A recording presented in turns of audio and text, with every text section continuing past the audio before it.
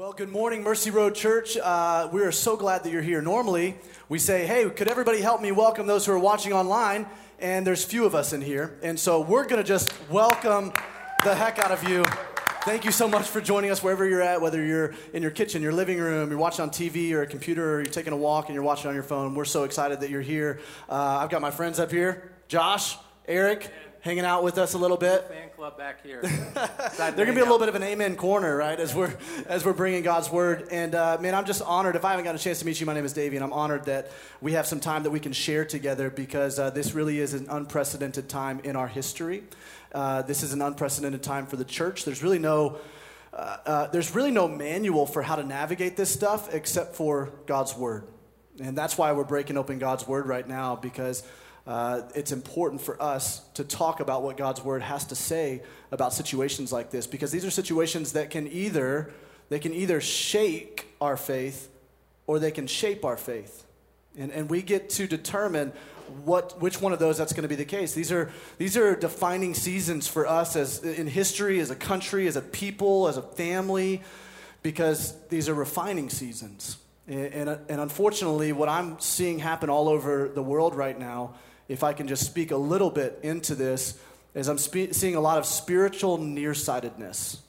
And I want to talk about how we can put some corrective lenses, the corrective lens of God's word, on that spiritual nearsightedness. If you're watching here, participate with me. How many of you guys wear corrective lenses, like glasses, contacts? Do you guys wear any corrective lenses at all? Do you wear some? I wear contacts. I've had glasses since the third grade. So you're in the same Legit boat glasses. as I am. Yeah. You got it early. Yes. And yes. Is it pretty bad? What's the prescription? Terrible, nearsighted, like horrible. I couldn't see you right now. You would just be a blur, except for your hair. Do you remember? You know your number? Do you know your number? Like the negative whatever. It's like -5. I don't know, 1 million, something like that. 5 million, somewhere in there. I'm a -8.5. Wow. Oh. Okay. Yeah, no, so I'm worse. extremely blind, and I discovered this when I was in first grade, so I also had kind of an early discovery of this, and it was very unfortunate because back then glasses were not cool. Now they're cool. I don't know what it is. Right now they're like, everybody's doing it. Like Trevor, he's wearing, I mean, if you want to be cool, you just got to be like Trevor. Amanda started wearing glasses. Everybody's wearing it. So now it's cool, but back then I was a product of like the late 80s to early 90s. It was not cool back then. And so let me show you a picture of me when I was in kindergarten before I got glasses. This is a picture of me. See? That was cool. I even kind of started having a little bit of the, business up front, party in the back going on, a little mullet right there, because my heroes at that time were very cool. They were Zach Morris. Hello. Oh, that makes a lot of sense. That makes a lot of sense. It does. Yes. Because they explain a lot of things. I get everything about dating. Also, another one of my heroes was MacGyver. Come on, somebody. Of course, early 90s. And so I remember I was really good at school. I was one of those nerdy kindergartners that would go home and I would ask my mom, because she was a teacher, I'd ask her for some more work to do, workbooks and stuff.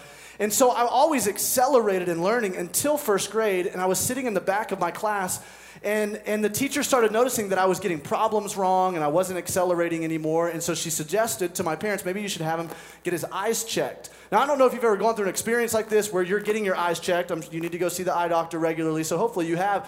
But they kind of dupe you into a lot of this stuff. Like, it's a traumatic experience, isn't it? Sometimes when you go get your eyes checked, they just bring you into this, especially as a first grader. I mean, this was the most unearthing and upending thing that I had experienced before. Yeah. They pop you in a seat, and they, blow wind in your eyes back in the day, I wish they'd have warned me about that, but they didn't. And then they kind of do the whole A or B, 1 or 2, and I'm like, I think it all looks the same. I don't know, maybe A, maybe B, and I'm worried about how my prescription's going to turn out if I don't get the right answer. And then they discovered for me that I was very, very nearsighted, and unfortunately I needed glasses. Now, this became a picture of me then after getting glasses. Go ahead and throw that one up there. Unfortunately, I got really nerdy, and I've progressed a little bit since then. I've got some cooler glasses now. But the thing that I want you to hear is that my mom tells me this story, and as a first grader, they put the glasses on me for the very first time, and I looked at everything. I kind of looked around, and I said, wow, has there always been so much color in the world? Now, if that, as a parent, If my kid said that, that would absolutely break my heart. It's like, oh man, there's so much more that you are now able to see. You've got new vision. You've got new direction. You're exposed to so much of the beauty of what's going on. And I couldn't see it because I was nearsighted. And I wonder today how many of us, because of the current situation that we're in, we're not seeing things that God wants us to see because we are so nearsighted to the cataclysmic situation that we have found ourselves in right now. And I want to open our eyes up to a God that has so much magnitude, that has such a great plan in all of this. I want to open our eyes to a God that he's not worried about the situation. He's not wringing his hands over the situation. God's word says that without vision, the people will perish. And I want to make sure we've got proper vision, because I know internally it can feel like we're perishing right now. It can feel like we're in devastation. But with God's word and his corrective lens, we can walk in confidence and in calm, even in the middle of the chaos. God's not wringing his hands trying to figure out what to do about this situation. He is already working out redemptive purposes of the situation we're in right now for our good and for the good of this world. And so I want to direct our attention to 2 Kings chapter 6. That's where we're going to be studying today, 2 Kings chapter 6. And this was a very, very pressure-oriented season in the kingdom of Israel. And God's people, there was a lot going on. This was a season that was marked by war, marked by famine, marked by plague. This was a devastating season. But in the passage we're about to see, the king of Syria that was pressing in against the Israelites now got mad at this one character, a prophet named Elisha, and he began to bring the battlefront to the home front of Elisha's home. Come on, how many of us know exactly what that feels like right now? Because when this coronavirus thing hit, we saw it halfway across the world, and a lot of us, we weren't worried about it, right? We weren't too concerned. It was like, oh, another one of these kind of viruses that are going to... But now, that battlefront has come in on the home front. And now it's hit really close to home, and it's become this thing that every one of us are now affected by. And that's what happens here, essentially, when the king of Assyria begins to pursue and attack Elisha in 2 Kings chapter 6. And this is what it says in verse 14. It says, so he, meaning the king of Syria, sent their horses and chariots and a great army. And they came by night and surrounded the city.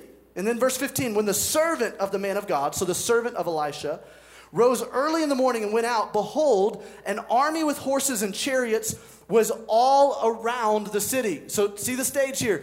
They're walking out into the city, the two of them, the servant Elisha, and they see this massive army surrounding them. And the battlefronts come to the home front. And I need you to know that when the battlefront comes to the home front, there's 3 battles that we're going to ultimately have to face. Now, you need corrective lenses to see this, because normally in our natural humanity, we only see one of the battles, maybe 2 of the battles. But we've got to see that there are 3 battles. And the first battle that all of us usually, that doesn't miss us, is the battle that we see. The battle that we see. Elisha's servant stepped out and he saw the enemy armies surrounding him. And what he saw was pressure coming in around him, surrounding him. He began to worry because he began to be afraid. And all things considered, I wonder how many people right now you feel like you're surrounded. You feel like everything's kind of closing in around you. I get it. I understand, right? Being quarantined for several weeks and not knowing when the end is in sight, especially if you have young kids, that can feel like you're surrounded, right? You can feel like you're pressed in on, and you can feel, because everybody needs you, and mommy, daddy this. This is the first time in the history of the Blackburn family that we have considered buying video games and teaching our kids a bad habit of playing video games just to kind of get them off our back, right? I mean, you can kind of feel pressed in. You want to get outside and you want to get out in the... But, joking aside, there's serious things that we are feeling right now. Like, we're feeling pressed in and surrounded from a health standpoint. Like, I've got family members that I'm concerned about because they fall into an age demographic that seems to be highly susceptible to this virus. And I don't know, and we don't know how many of our loved ones, how many of our friends in 3, 4, 5 weeks are going to still be here. I get it. Like, there's some serious... Not to mention the threat of our livelihood, the threat of the economy, and how it's causing all of us to feel surrounded. I get it. My livelihood is contingent on people gathering so that I can travel to them and speak.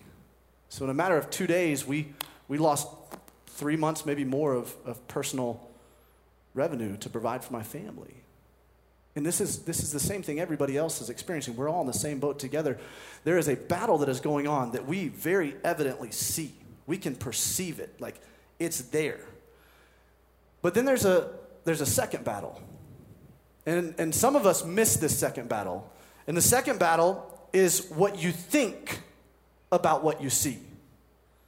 Come on, notice I didn't say how you feel about what you see, because we all have those feelings, right? We all have the response inside of us, the physiological response of feelings of what we...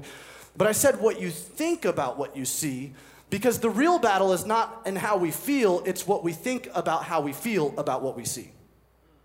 Did you catch that?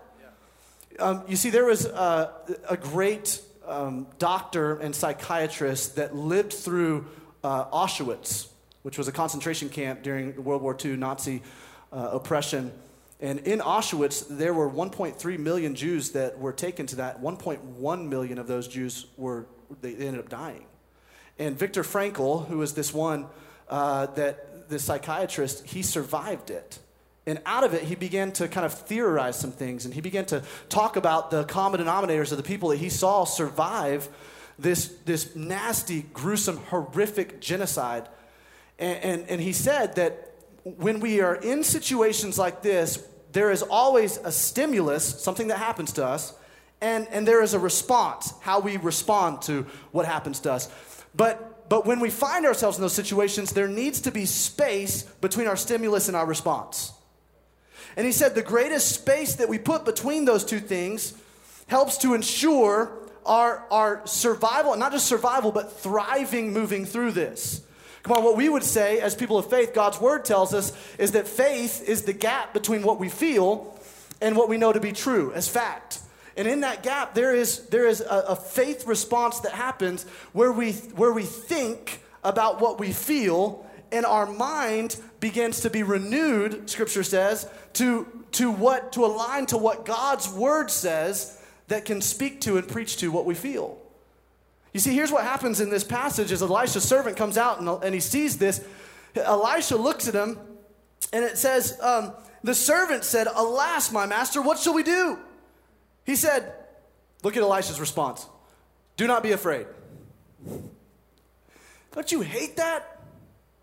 Like, that seems like, honestly, like, to me, I hate when people just say, "Hey, don't be afraid. Don't be afraid." Because I'm like, no, but I am afraid. And I need you to hear me say, the stuff that's going on, it causes us as humans to feel feelings of anxiety and fear and trepidation, and those feelings are valid. This is part of the human experience, is that we are afraid. And God knew this, because the commandment in Scripture, "do not be afraid," is listed at least in many different forms, but it's listed at least 366 times in Scripture. Come on, one for every single day of the year, including, hello 2020, the leap year. God's telling us, hey, listen, you don't have to be afraid. I know that you're experiencing fear, but you don't have to be afraid. And there is a why behind that command. Come on, I need you to hear me say, if you and I lose our why, we're going to begin to lose our way. To just kind of blanket over and say, hey, we don't have to be afraid, is kind of like being like a Pollyanna, or just sticking our head in the mud and going, oh, well, and acting like things are not happening. No, there's a reason why we don't have to be afraid, and I'm going to get to that reason in just a second. But I want to talk a little bit about some of this idea of what we think about what we see, because this is an imperative battle that if we do not approach this battle properly, then we're going to lose this battle. We've got to be able to look at and think clearly about what we see. Scripture says that God has not given us a spirit of fear or timidity, but he's given us a spirit of power. Come on, the same spirit that raised Jesus from the dead lives in you and me if you're a follower of Jesus. If you've received what he did for you on the cross for the forgiveness of sins, if you believe that he raised from the dead, that same spirit lives in us. It's a spirit of power that he gives us, and a spirit of love.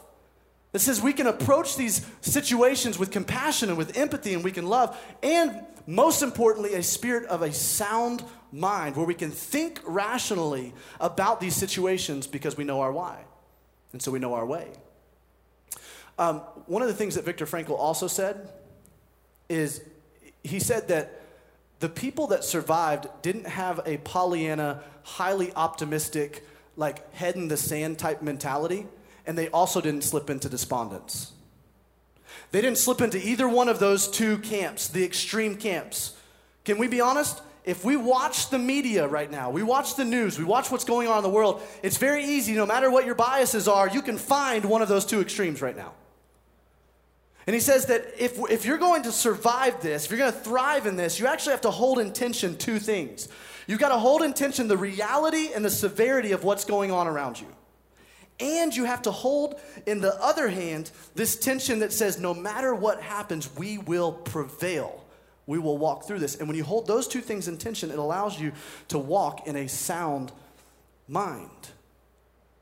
It all has to do with the battle that's going on in our mind. You see, we've all got feelings of anxiety. We've all got feelings of concern. And those are normal feelings. But can I tell you what I've discovered about my own anxiety? I tend to be anxious about situations when I'm trying to control the things that are out of my control, and when I don't do anything about the things that are in my control. See, even in this situation, there are some things that are within our control. There are some things that are put in front of us that we can steward. There are some things that we can step into obedience that God's word tells us to step into no matter what, where we can control our action and our response within these things. And then, listen, friends, there are some things that are plainly and frankly out of our control. And in those situations where we feel out of control, we know that God is still in control, that he still sits on the throne, right, Eric? That he reigns, that he is not concerned about this, that what's over our head is still under his feet. Come on. We may not know the future. We may not know what it holds, but we know who holds the future. Because God, he loves us. He's for us. And so listen, my encouragement for this week, for the next several weeks, is to control the things that you can control. And let God control the things that you can. Lay it at his feet. Cast your cares on him. Scripture says in Philippians chapter 4, it says, do not be anxious for anything. But in everything, through prayer and petition, present your requests to God. And then it says, and then when you bring it to God in the morning, at night, during the day, when you say, God, here's this anxious thought that I'm having right now. Here's this concern, here's this worry. I'm bringing it to you. When you do, it says the peace of God that passes all understanding. Listen, it doesn't make sense to me.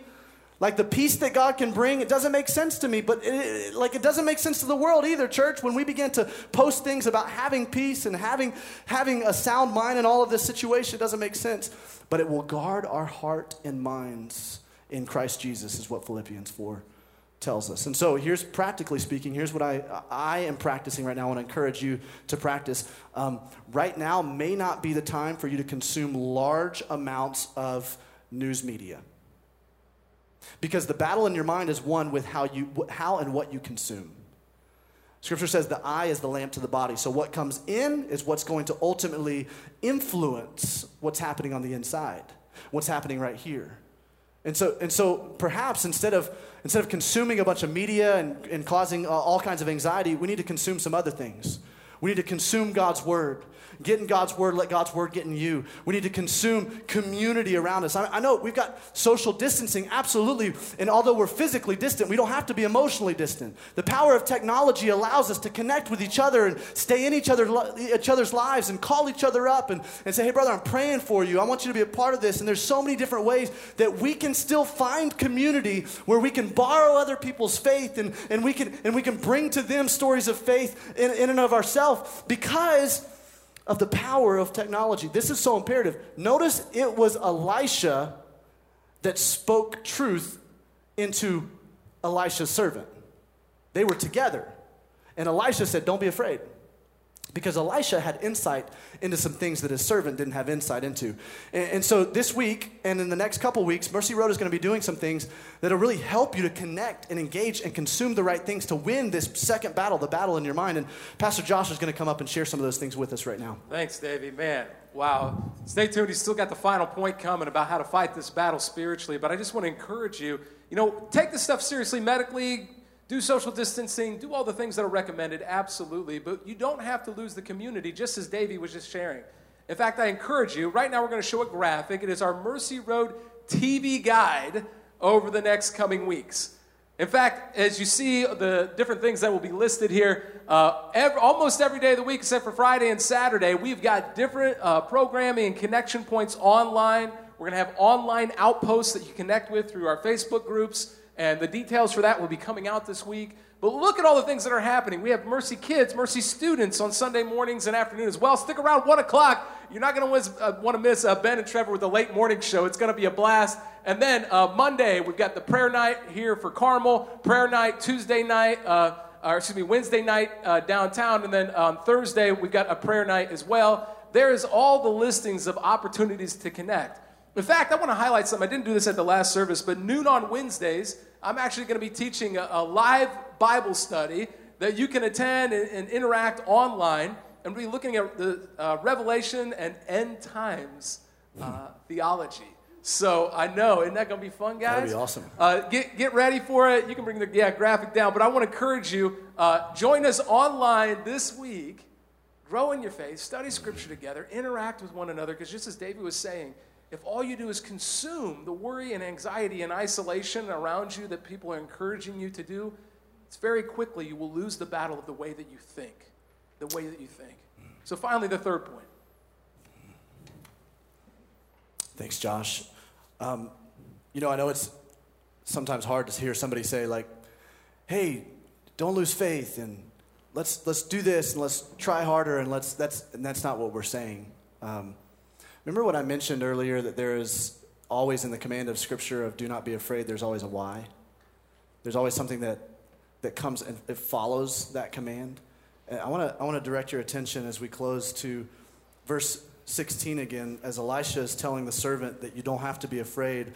Look what it says. He said, do not be afraid. And he knows that most people in these situations, spiritually, they tend to vacillate between nearsightedness of having this being so bogged up in the weeds of what's going on immediately surrounding them, and farsightedness, beginning to project things that don't actually exist into the future. And there's this vacillation that happens in the spiritual. And so Elisha tells him, do not be afraid. And what's the next word?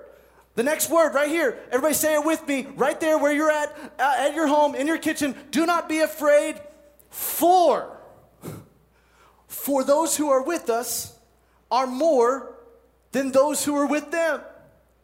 Now at this point, if I'm Elisha's servant, I'm thinking, Elisha, what are you smoking, bro?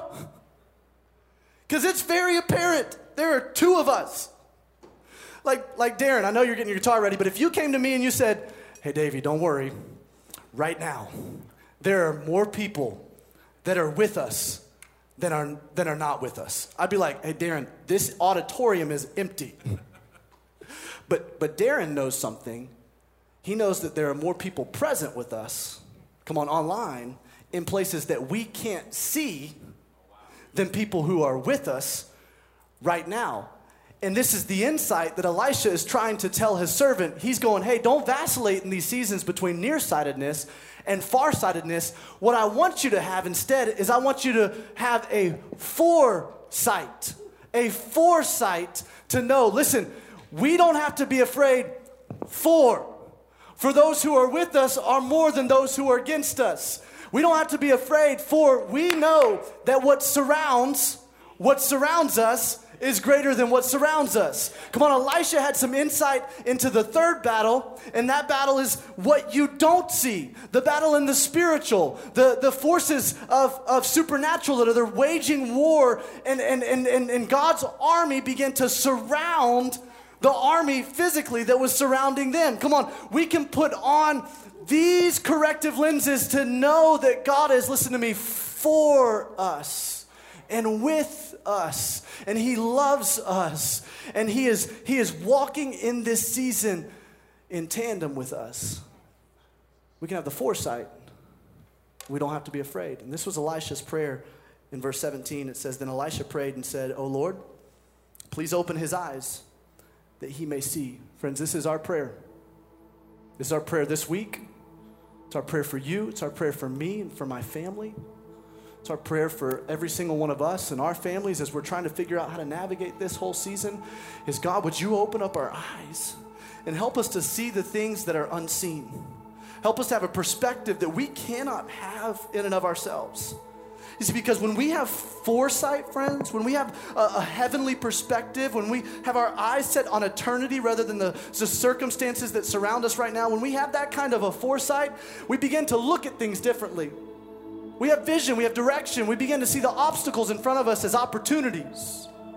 Do you know, all throughout history, it's been these kinds of adversity that God has used to refine his people and set them up for the next assignment in their life.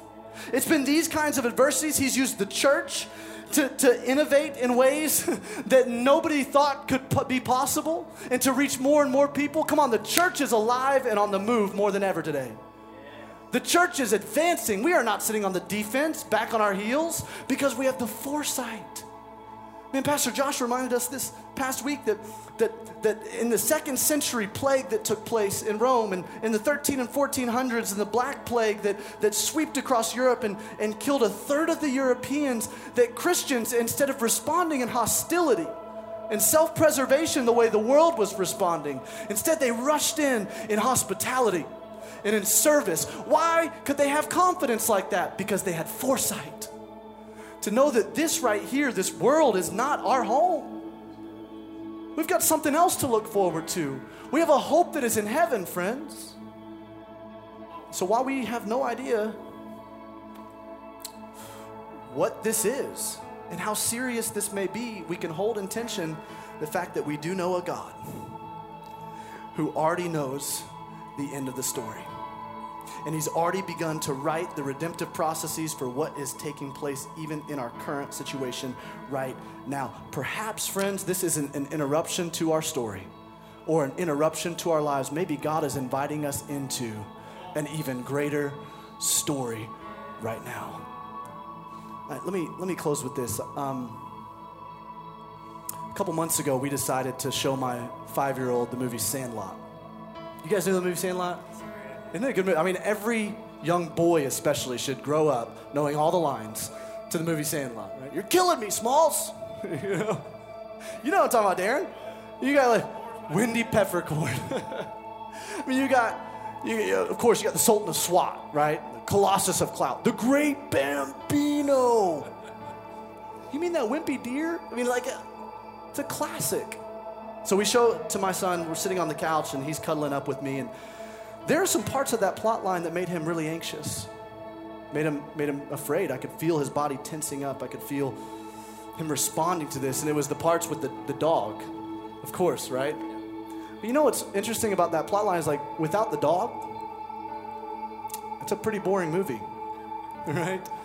There's nothing there. It's hollow. But even the fact that there was an adversary, the fact that there was a protagonist that was coming against them, it created some anxiety in my son, but it made the movie.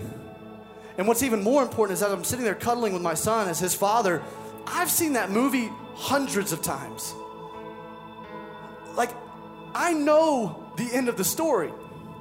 I know the fact that this dog does not have the final word in the end. And I know the fact that even the adversity that this adversary was bringing forward was a thing that was being used to refine and strengthen these characters. And so while my son was nervous and he was afraid and I could feel his body tensing up, I, as his father, I was not afraid. Why? Because I knew the end of the story. Come on, I need you to hear me say this, Mercy Road, wherever you're at, whether you're at your kitchen, in your living room, taking a walk on your phone right now, our God, our Father, knows the end of the story, and he's given us insight. He's given us foresight into the end, and that is, friends, that we win. No matter what, we have the victory. That we don't have to fight this battle. That we can trust in God. That he's working all of this out for our good and for his glory and for the good of people all over the world. Let's put on our foresight glasses. Let's see it. Let's see the things that we can't see, because we win. So here's what I want to do. I want to invite you to do something. Wherever you're at, I want to invite you to make your house a house of worship, because the only response to this naturally is worship. When we don't know what to do, our eyes are on you, God. And when we begin to open up our eyes, we can begin to see the things that are in the unseen. And our weapon against this worry right now can be worship. So come on, I want to invite you to stand. Wherever you're at, I want to invite you to stand with your family and with your friends. If you've got folks that are gathered there in a small group right now, I invite you to stand. I want to invite you to sing this song. That come on, though the battle may be forming around us, we don't have to be afraid. Our God is for us. He is with us. He cares for us. Come on.